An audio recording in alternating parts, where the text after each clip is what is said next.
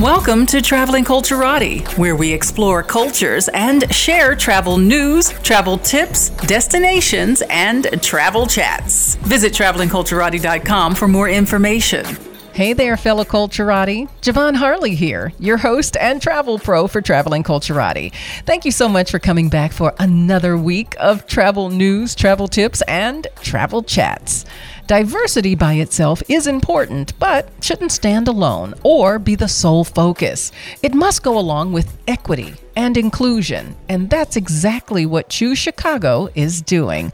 Joining me today is Roz Stutley, Director of Equity, Diversity, and Inclusion for Choose Chicago Foundation and Choose Chicago, the official destination marketing organization for Chicago, Illinois.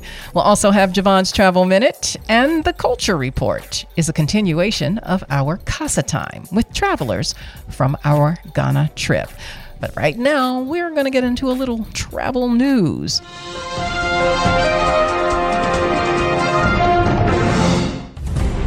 The airlines are shaking things up a bit. Delta is trying out something new to speed up boarding. U.S. airlines have tried many times and many things to make the boarding process faster and more efficient, from zones to priorities, targeted groups, and boarding groups. But now Delta Airlines is trying something different to speed up boarding. Delta has been operating a pilot program in an effort to encourage more flyers to check their carry-on bags rather than inside the cabin. For the next month, Delta is sending text messages to passengers departing from its Boston hub the day of their flight, urging them to check their bags for free.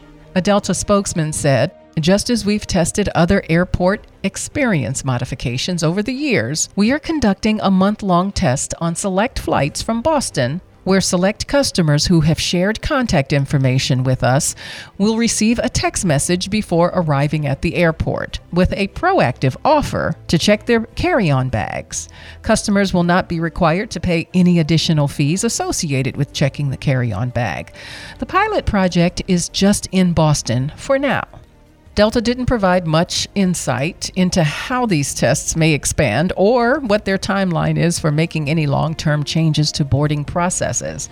It's also unclear who will get these offers via text. Delta spokesman also stated the test is designed to help Delta better understand how fewer carry-on bags can proactively impact the customer experience from arriving at the airport through boarding the aircraft. Since collecting bag fees is big business for the airlines, Delta alone made more than $1 billion in bag fees in 2019, according to the Bureau of Transportation Statistics. There's doubt that there will be a big push to continue to check bags for free. So we're only talking about carry-on at this point, that they're making this pilot offer. Now, whether or not speeding up the boarding process will outweigh the profit from charging for checked bags, well, only time will tell. And more from the airlines. United announces year-round nonstop flights to Cape Town from New York and Newark.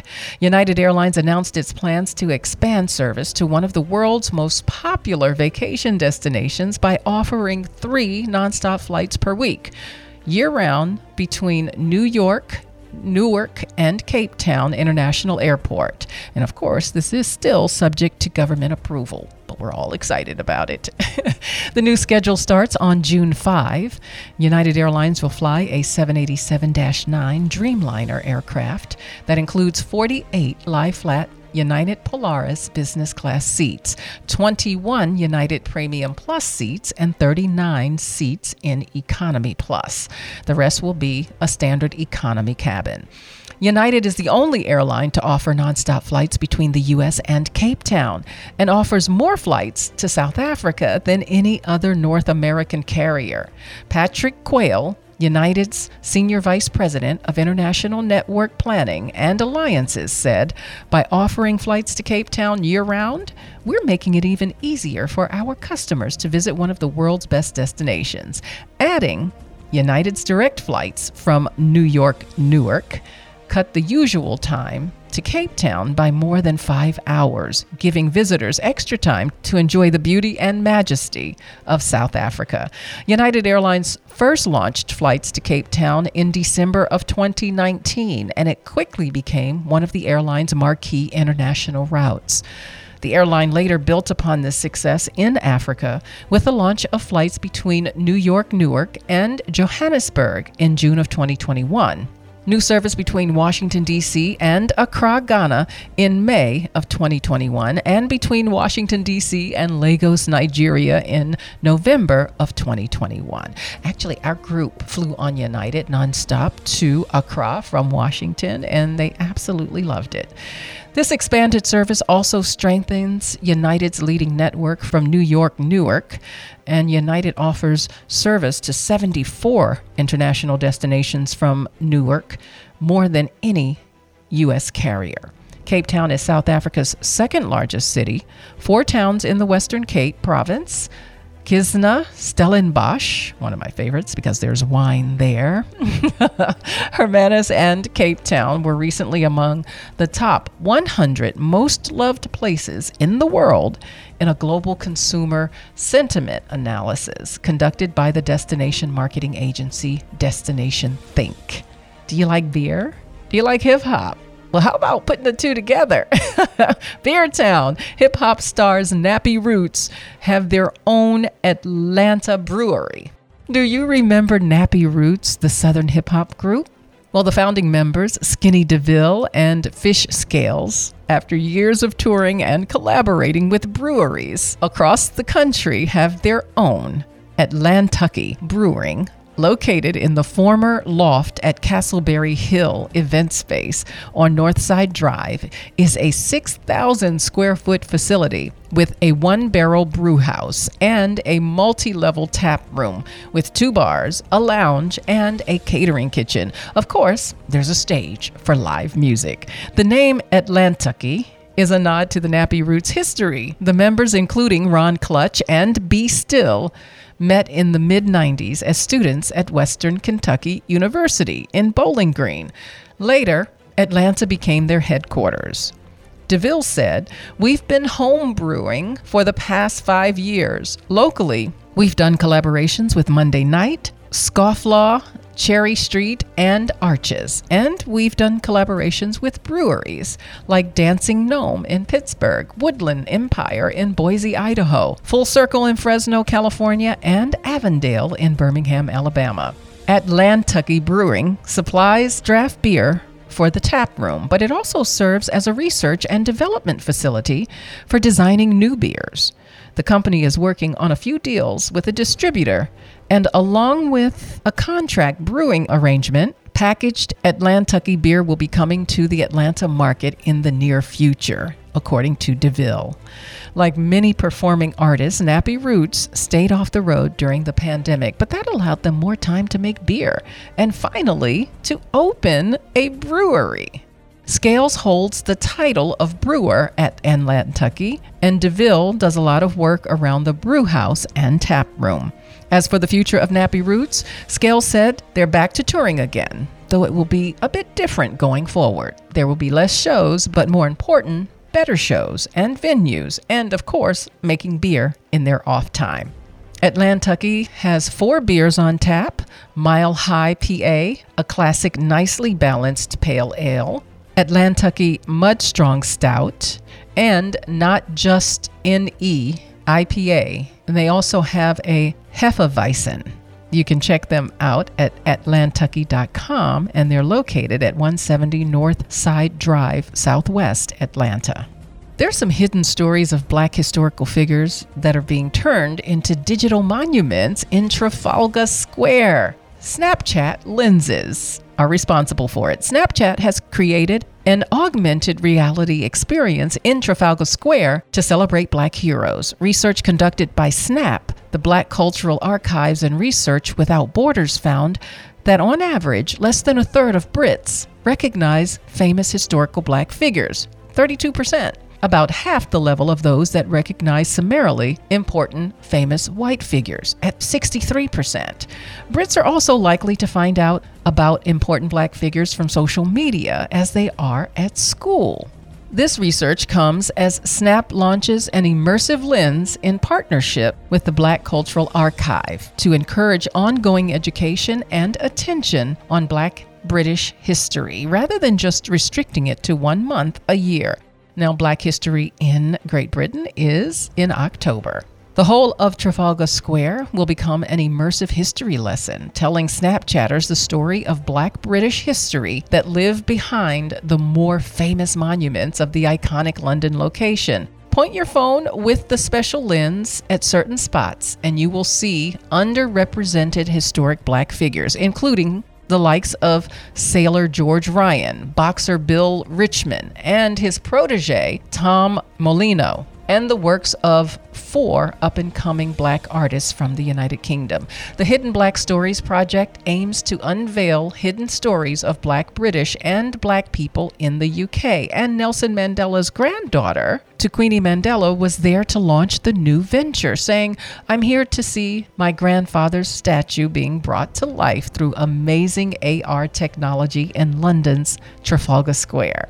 Lisa Anderson, interim managing director, Black Cultural Archives, adds that British history is full of incredible Black people and hidden stories that deserve to be told. Trafalgar Square Lens is a dynamic virtual sign of recognition, the second in a series through which Snapchatters will be able to learn about people they may not have heard of or know very little about. For those unable to travel to London, Snap has also launched a national lens that brings Nelson Mandela's statue to life right in front of you wherever you are. The location and stories shared have been selected by a panel of experts from Slavery Remembrance, Black History Walks, Nubian Jack Trust, Mary C. Cole Trust, and 100 Great Black Britons.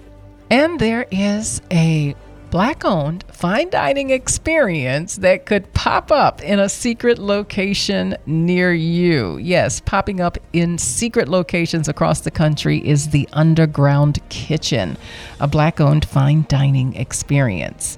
The Underground Kitchen was founded by Michael Sparks, a fashion designer. After 35 years in the fashion industry, Sparks created this unique fine dining pop-up experience with collaborations between some of the best chefs on the East Coast.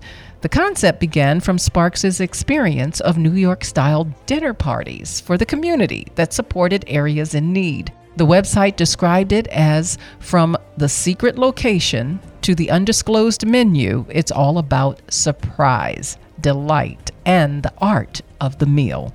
The location is typically secret until 48 hours before the event.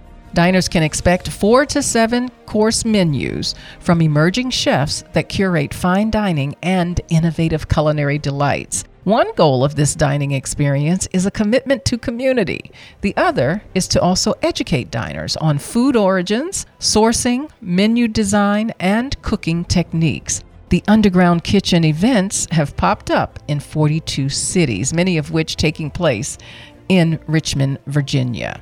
Well, that's all I've got for travel news. And when I come back, we'll have Javon's Travel Minute and a conversation with Roz Studley, Director of Equity, Diversity, and Inclusion for Choose Chicago Foundation and Choose Chicago. This is Traveling Culturati. We explore cultures and destinations. We share travel news and travel tips to keep you well informed and prepared for your next travel adventure. So go ahead and up your travel game with Traveling Culturati. Visit travelingculturati.com for more information. Welcome back to the Traveling Culturati. I'm your host and travel pro, Javon Harley. Make sure you head on over to the website, travelingculturati.com, and make sure you join the travel club because we go some fantastic places. And in 2022, we have Fiji coming up April 27th through May 6th, and we're going to Greece in September, and we have a whole lot more that we're going to announce very soon. So stay up to date with our travel schedule and lineup at travelingculturati.com. And now, Javon's Travel Minute. For those of us who travel a little or a lot, it may be hard to think that a number of people don't travel at all. In fact, a marketing research study revealed that 11% of Americans never left their birth state. The study, ordered by Victorinox, who are manufacturers of luggage and Swiss Army knives, of 2,000 Americans, unveiled many surprising facts about U.S. Americans and their travel habits. Of those surveyed, 11% have never traveled outside of their birth state. 54% have visited 10 states or less. 13% said they had never flown on a plane. 40% had never left the country. 63% of those who had never left the country cited affordability as the reason they didn't. 25% of them had never left the country, said they didn't have the time to do so. And 75% of them would like to travel more than they currently do. More than half said they've never owned a passport. Now, one thing to consider is that until 2009, Americans, U.S. citizens, didn't need a passport to travel to Canada, Mexico, or even to go on a Caribbean cruise. Now, this may have affected that number for those individuals. A spokesperson for Victorinox said the results show that the vast majority of people have the desire to travel, but more just haven't quite been able to make that leap. The survey was originally conducted in 2017. Now, if you know someone who doesn't travel or have a passport, I would implore you to engage with them and maybe ease some of those fears. You could possibly introduce someone to a whole new world. This is Javon, and that was your Travel Minute. It is Black History Month, and so our focus and goal is on Black history, Blacks in travel and tourism. And last week we had Stephanie Jones, the director and co-founder of Blacks in Travel and Tourism, on. And so we want to continue in that same vein. I have the honor and pleasure of speaking with Roz Studley, who is the director for Equity, Diversity, and Inclusion at Choose Chicago Foundation and Choose Chicago. Well, hello, Ms. Studley, and welcome to Traveling Culturati. Hello, Javon. Thank you so much for having me. Wow, have you been busy, and what a year that you have coming up. Super excited.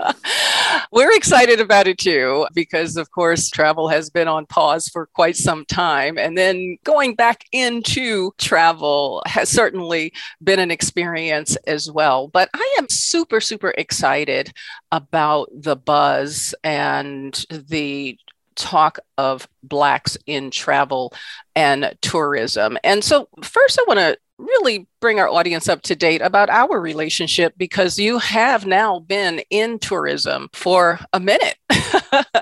Yes.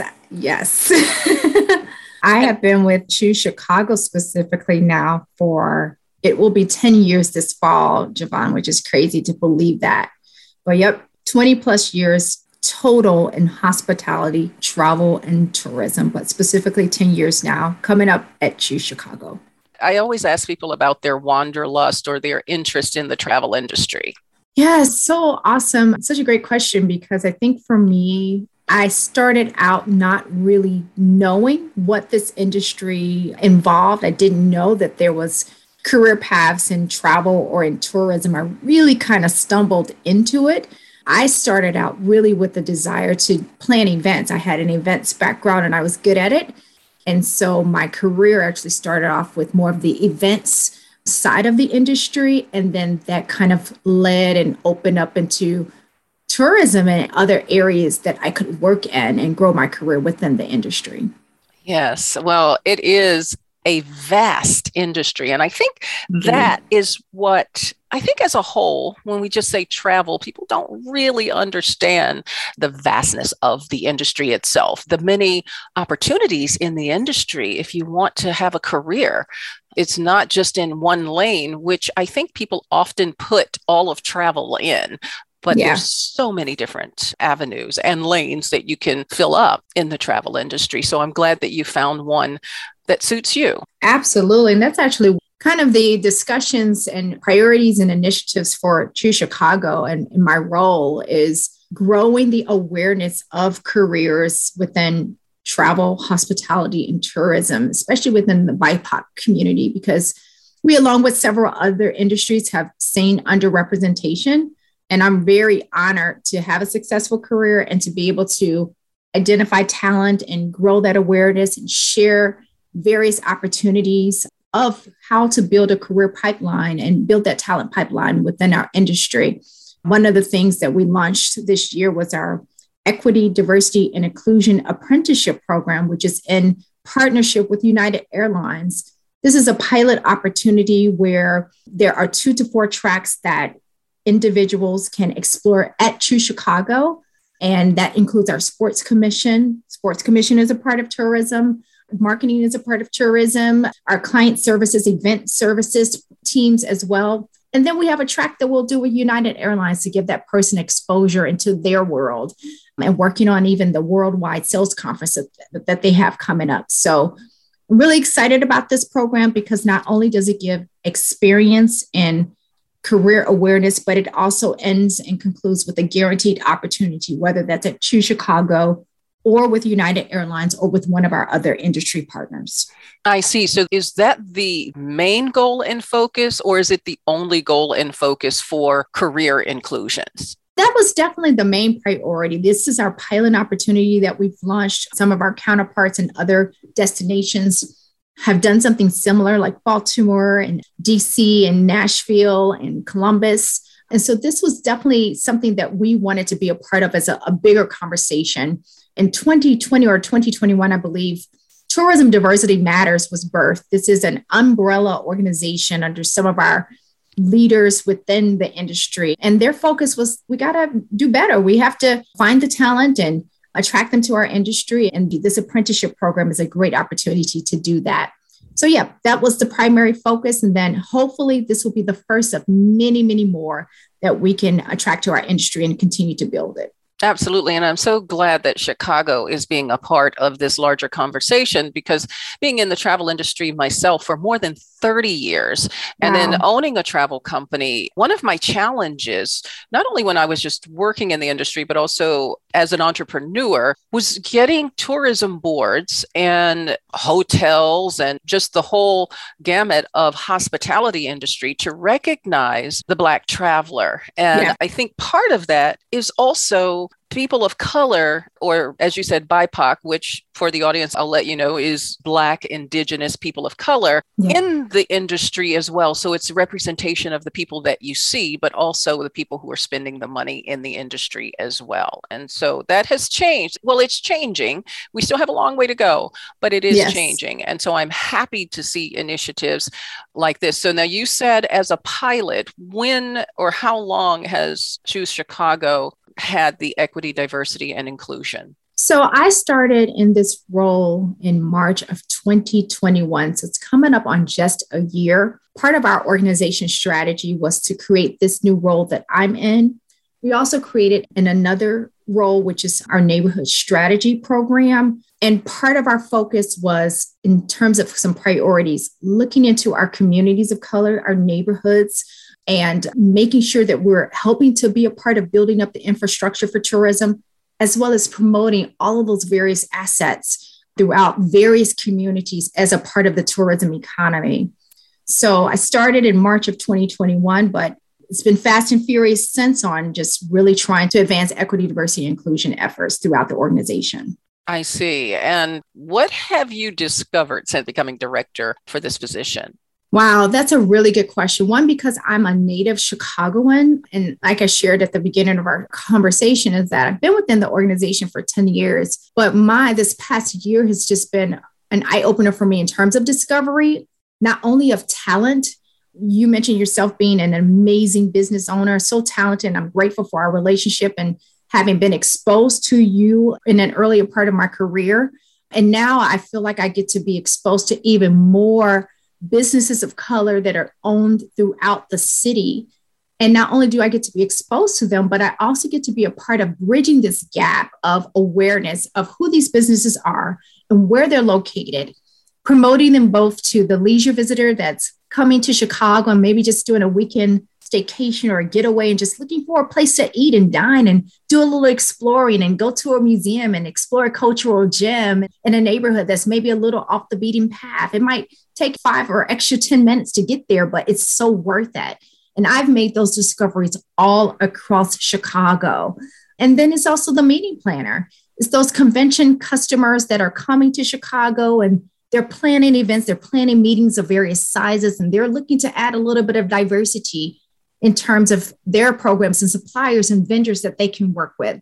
So I'm grateful to be a part of bridging those worlds and bridging that gap of connecting visitors, whether they're on the business side or on the leisure side, to other owners and diverse businesses within our community. And I'm really glad that you said that, because while our company mostly sends people out, we're not a local operator or destination management company where we welcome visitors to Chicago. What happens, though, is our large client base, they know I'm in Chicago. So oftentimes when they're here on other business or for leisure, they will ask us, where can we go? What can we do? Give us some experiences in Chicago. And we gladly provide that information to them. And then we never know if we're going to get a client who would like for us to put together a program for them here in Chicago. So it's nice to know those marketing efforts, but also bridging the visitors with the services. So what do you find that you're most excited about?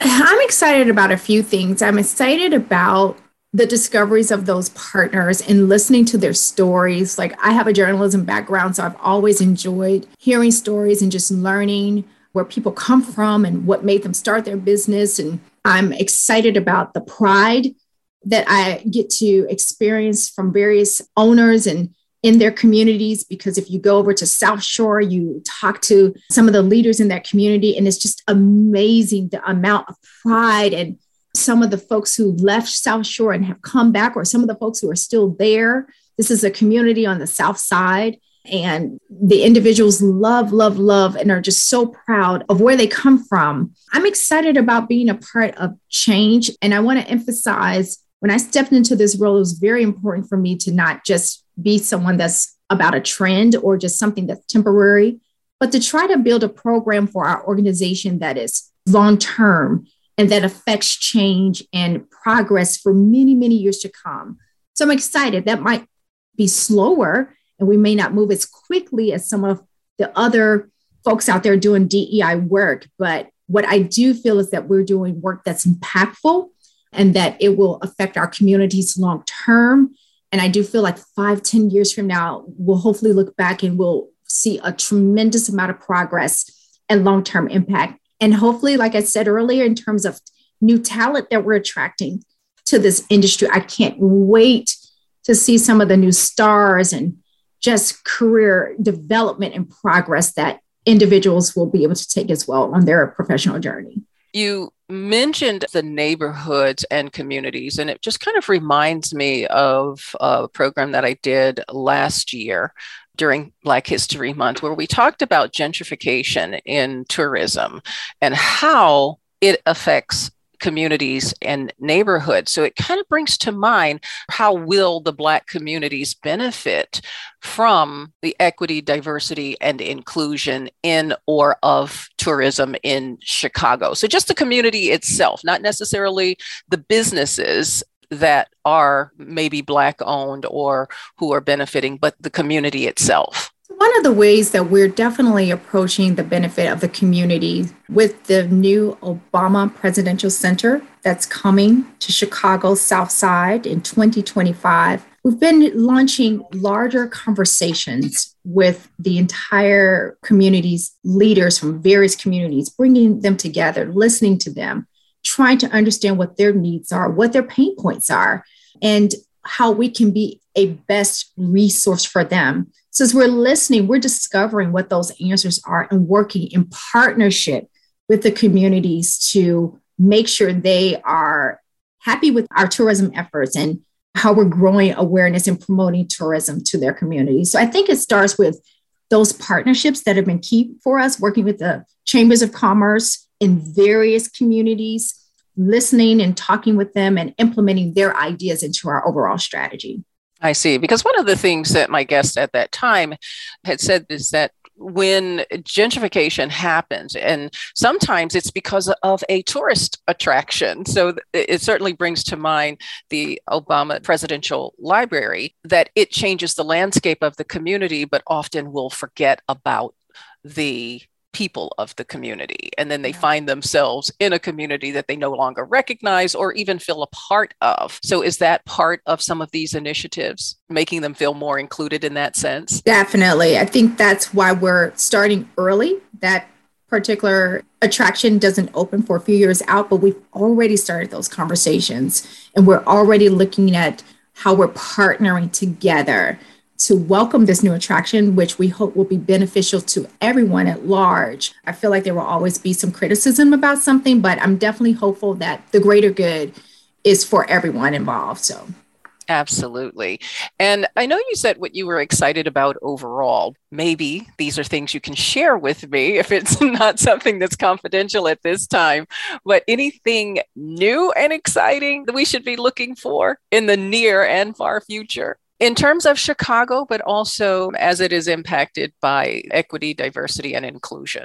Absolutely. One of the things I love about Chicago is that there's always something new to experience. I'm excited that as we are really trying to be more intentional in our equity, diversity, and inclusion efforts, that we're also trying to make sure we are listening to those travelers, Black travelers, other diverse types of travelers, and curating those experiences that are going to appeal to them in our destination. And I think there's so much to experience. Chicago Restaurant Week is coming up in March, April of this year. I'm very excited. This is a year where it's going to be record-breaking in the number of minority and women-owned restaurants that are participating across neighborhoods. We are literally seeing that number climb each week. And I think that's such a great opportunity to come to the city, get some great bites, experience culture, do add-ons, do a staycation, and do so much more. And then, like I said, stay tuned to ChooseChicago.com because there's always something new to experience. This is the year of dance. So lots of cultural dance opportunities coming this year. I was literally just speaking with Montu. They are celebrating their 50th anniversary this year. Who knew that on the south side of Chicago, the Montu Dance Theater is celebrating 50 years. So much to explore. So I would just stay tuned to ChooseChicago.com because we definitely keep that current. Our social channels, follow us on Instagram, Facebook, LinkedIn, because we're always promoting new content and what's new and happening in Chicago. One of our Facebook followers on Traveling While Black Facebook group wanted to know if there were any Black-owned upscale restaurants in Chicago, but the Black Restaurant Week, that just finished, did it not? It's actually in progress now. Chicago Black Restaurant Week under Lauren leadership is in progress now. And super excited for that program. I plan to support it as well. Lauren is a partner of ours, so she's also working with Choose Chicago on doing some recruitment for our overarching Chicago Restaurant Week as well. And yes, there are upscale Black-owned restaurants participating in both Chicago Restaurant Week and the Chicago Black Restaurant Week. I think of restaurants like Virtue or Kitchen and Cocktails or Luella Southern Kitchen. And I do want to pause there, Javon, because to your listeners, Chicago Restaurant Week, Chicago Black Restaurant Week, this is definitely the time to give some love to those restaurants. I was just watching an interview on the news of just what some of the restaurant owners have been going through just to stay operable. And so this is definitely a time when we want to support those who are more established, but also some that maybe just have some great carry-out options too. And so I would just definitely encourage that as well. And I would have to tell you that Luella's Southern Kitchen have the best Brussels sprouts I've ever had. They're amazing. They don't do anything wrong. Their beignets, their shrimp and grits is one of my husband's favorite. They did like a barbecue shrimp and grits. And then we love their Southern mac and cheese, their buttermilk chicken with this amazing honey glaze that they do. It's, oh my God. I was just thinking about them. Like, I've got to get back up there. So yes, really good bites. I had them on this show when they first opened, and I went up to taste the menu. And one of the things he said, because I asked about these Brussels sprouts, he says, well, I don't like greens, never have liked greens. So I always treated the Brussels sprouts like greens because so many people love them.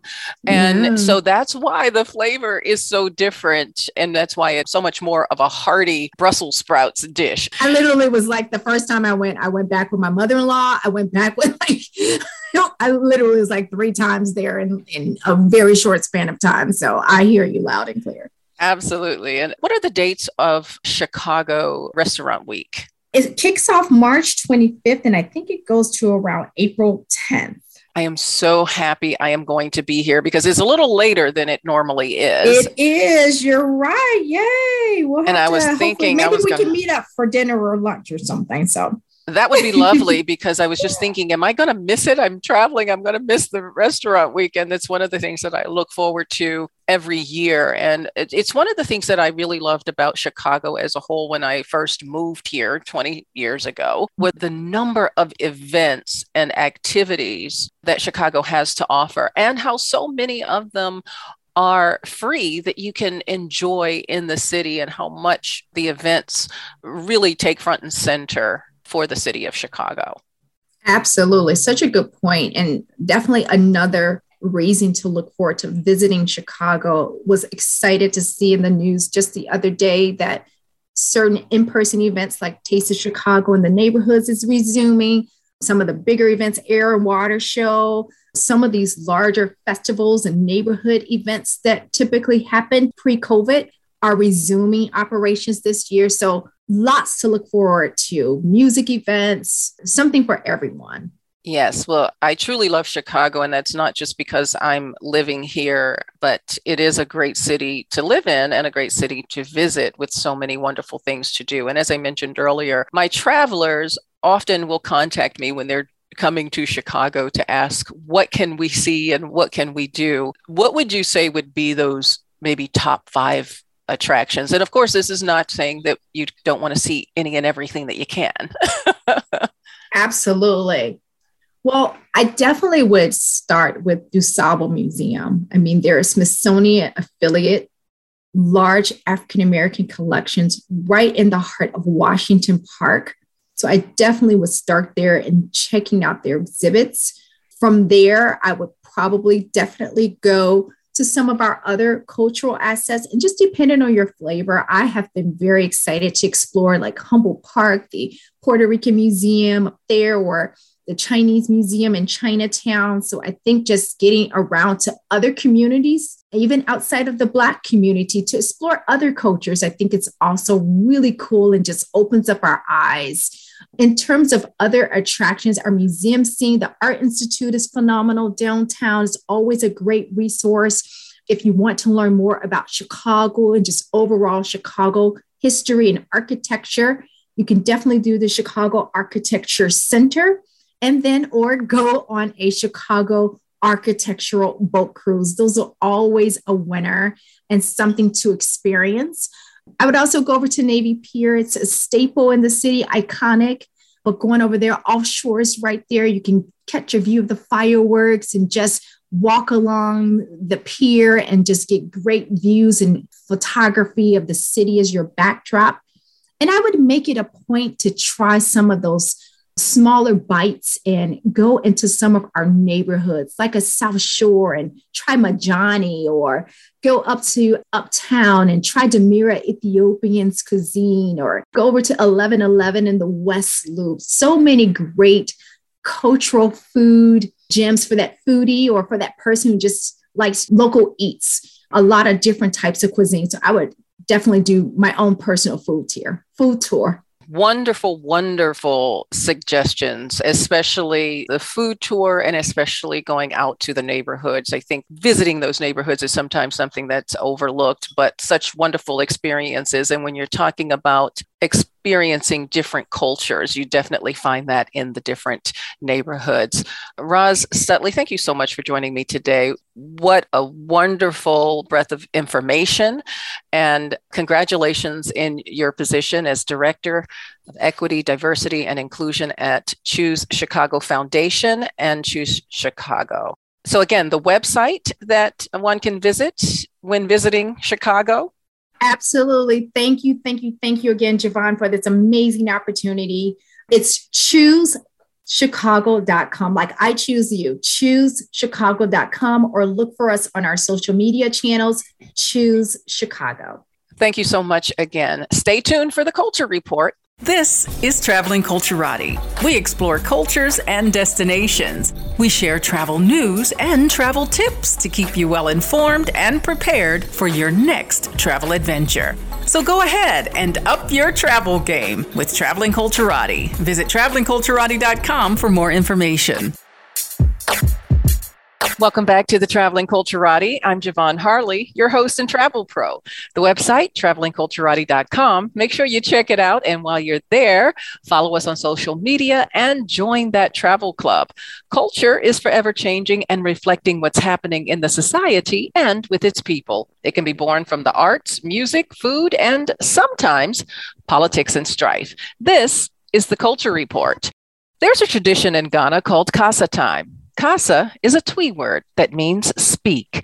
This is a time when the community or family will gather and speak to one another to share history. It's normally the elders speaking to the younger generation to keep the history and traditions alive.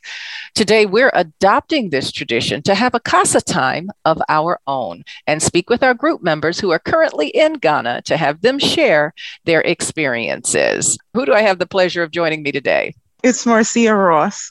And Marcia, where are you from? I'm from New York. So one of the things that we love to do, and one of the things I think is very important, especially to the African diaspora and African Americans, is to return home to Ghana, to the west coast of Africa, but also to kind of reclaim our spiritual name, if you will. So one of the things that we do is a renaming ceremony. So did you get an opportunity to do that? Yes, I did. And I know you're going to ask me what my name was. I know what the translation is, but I can't pronounce That's okay. the African version of it. Oh my gosh. But yeah, that was really, really interesting. Everything on this whole trip has been interesting, whether it was a pleasant experience like going to the slave castles or this naming ceremony. It's just the whole going into the village, seeing how they live. Ghanaians are very community minded. They have that whole it takes a village mentality that I wish we had in the United States. And it was obvious from being in the village that you don't even know whose baby is whom, because everybody tends to each other's children. And at the naming ceremony, which is designed so that you can reclaim some of the history that was lost, the nicest thing to me after getting your name was the fact that the villagers were so happy that we brought little gifts for them. Their appreciation of the smallest deed that you do, they're so appreciative of it. And it was very heartwarming. It is a wonderful experience. And I know you said you can't pronounce it, but what does your name mean? It means beauty queen. Ah. So I don't know if it's fitting or what. They always say beauty is in the eye of the beholder. But yes, that's what my name meant, beauty queen. And typically in the naming ceremony in Ghana, a baby is named by an elder in the family. And part of that name is the day of the week that you're born. And of course, they have male and they have female. What other activities did you all participate in or walk us through that naming ceremony? Well, we had to do the dance. I guess it's called some kind of chicken dance. So that's what it resembles because you're kind of flapping your elbows. I don't know how good I was at it, but they were very energized teaching us how to do it. And their energy just, whatever you got up there and did, it was okay with them. So that was nice. We had a prayer from, I'm not sure exactly what his title was. The villagers themselves, they were entertaining. There's personalities in every nationality, and there were a couple of them there. So they kept things comedic and lighthearted. Also, before we went to actually get our names, we actually watch them make clay pots by hand, that whole process, which I find amazing because so many things are still done here by hand with the most basic tools other than their hands, something that they make to help them create whatever it is they're creating, whether it be pottery, whether it be the weaving. These are just wonderful people. They really are. It makes me feel like we don't work hard in the United States at all because these people really, really work hard. Yeah, that. And when you mentioned about family, one thing I know about Ghanaians and the culture is that you are always representing your community. And so you act as such and you respect your elders. There's such a place for elders in the Ghanaian community. And the chicken dance that you mentioned, I had the opportunity to do that one time, and it looks very simple, and they do it with such ease. And then when I get up to do it, I'm like, what am I doing wrong? I don't know. It's not simple. It's not simple. And I have rhythm. It's not like I don't have any rhythm, but I couldn't do that jerky motion like they were doing it. I tried though. Yes, and they do it so effortlessly and they have that rhythm with it. Like you said, I'm thinking, I think I'm coordinated, but what's happening here? And I do have rhythm, but it's your last night there. Yes. And I saw a few pictures of you all out on the beach. How was that? At the bonfire. Oh, it was really nice. Just a nice atmosphere. It really, really was nice. And even last night, we had dinner outside in a courtyard where we had to remove our shoes and sit on mats. And a chef was flown in. She's a traveling chef because she's from the Fulani tribe and they're nomads. So I guess that's how she got the name traveling chef. And she introduced us to a few dishes that she made. So that atmosphere was really nice also. What would you say was your biggest takeaway? That as much as we have in the United States, we're missing kinship. We're missing a sense of community. We're missing a sense of pride in the United States. It's a shame that it's lost. We don't have that. And that's what I like about here. I really do. Who do I have the pleasure of speaking to now? My name is Aubrey Williams. I grew up in Chicago, but I'm currently living in Fort Worth, Texas. Ah, okay. At least you're not here in Chicago in the dead of winter. I know. It's been enough time in the past there. I know what it's like. Yes, but you're in a beautiful place that is Ghana, and you're having some wonderful experiences there. Oh, very much. Now, I understand you had dinner with one of the chefs there, a traveling chef, and you wanted to share that experience. Correct. We had dinner with Chef Benta. She's part of the Fulani ethnic group, and she prepares dishes pertaining to their culture. And I had done some research on her, and, she's very popular. And it seems that she overcame a lot of adversity when she was growing up to get to the point where she is now. Even so much when she was a young girl, she suffered like third-degree burns while her mother was cooking. But she said she didn't let that stop her from being passionate about becoming a chef. From what I understand, she really came over a lot during the Civil War of Sierra Leone and living in different places. So I take my hat off to her. She's accomplished a lot. And how was the food? Do you remember the dishes and items that you had? One similar to gumbo. It didn't have the gruel, but she said this is like the forerunner of the gumbo. It was fish. I think it was some okra, but it was very delicious. But it just didn't have the gruel like we used to down in Louisiana. That was very good. Then she had one I was surprised that I liked. It was soup with sheep head. I know that ahead of time, I don't think I would have eaten it, but once I ate it, it was delicious as well. Sometimes it's best not to know so you can have that experience and you enjoyed it. Yeah, plus, it was dark where we were sitting at, so that helped as well. You couldn't see it. Yes, and food is such an integral part of any culture. And as we know, there's so many foods that we are learning more and more about that has its origins in and from Africa. And they came to America, of course, because of the slave trade, but we adopted them and adapted them into our own culture and looking at the same foods that we may have here. And like you said, the dish that you spoke about was similar to a gumbo. The lady I spoke with before, Miss Ross, had said that you sat on mats and you had your shoes off. Was this the Fulani experience? What was the relevance of the style of dining? Correct. From my understanding, it's a tradition. Fulanis, I guess they're nomadic people and they travel with the herds. So once they settle down for the evening, they have very little light that's available while they cook. and pretty much everyone sits down on mats with their shoes off. And it's part of their culture, what I guess is a sense of community by eating this way. Now, have you all had jollof rice since you've been there? Oh, just about every meal is an option. I think I've had it once or twice. Because I understand there's a difference between Nigerian and Ghanaian. Yes, there's a big debate. So I was going to ask you also if you've had the Nigerian. So the great debate is who does it best. And of course, each one claims that they do it best. And I spoke to some people in Liberia who said, we don't care who does it best, but it originated with us. So far, I've only had the Ghanaian version, but it's good. And what would you say struck you the most about the trip overall? Probably the visits to the slave dungeons to see how this transatlantic slave transport all occurred and inhumane way that the Africans were treated prior to even being placed on the ship. Just to survive that in itself is unbelievable. And then to get on the ship and make that transatlantic journey, it's unbelievable. People have the stamina and the strength to survive that, but they did.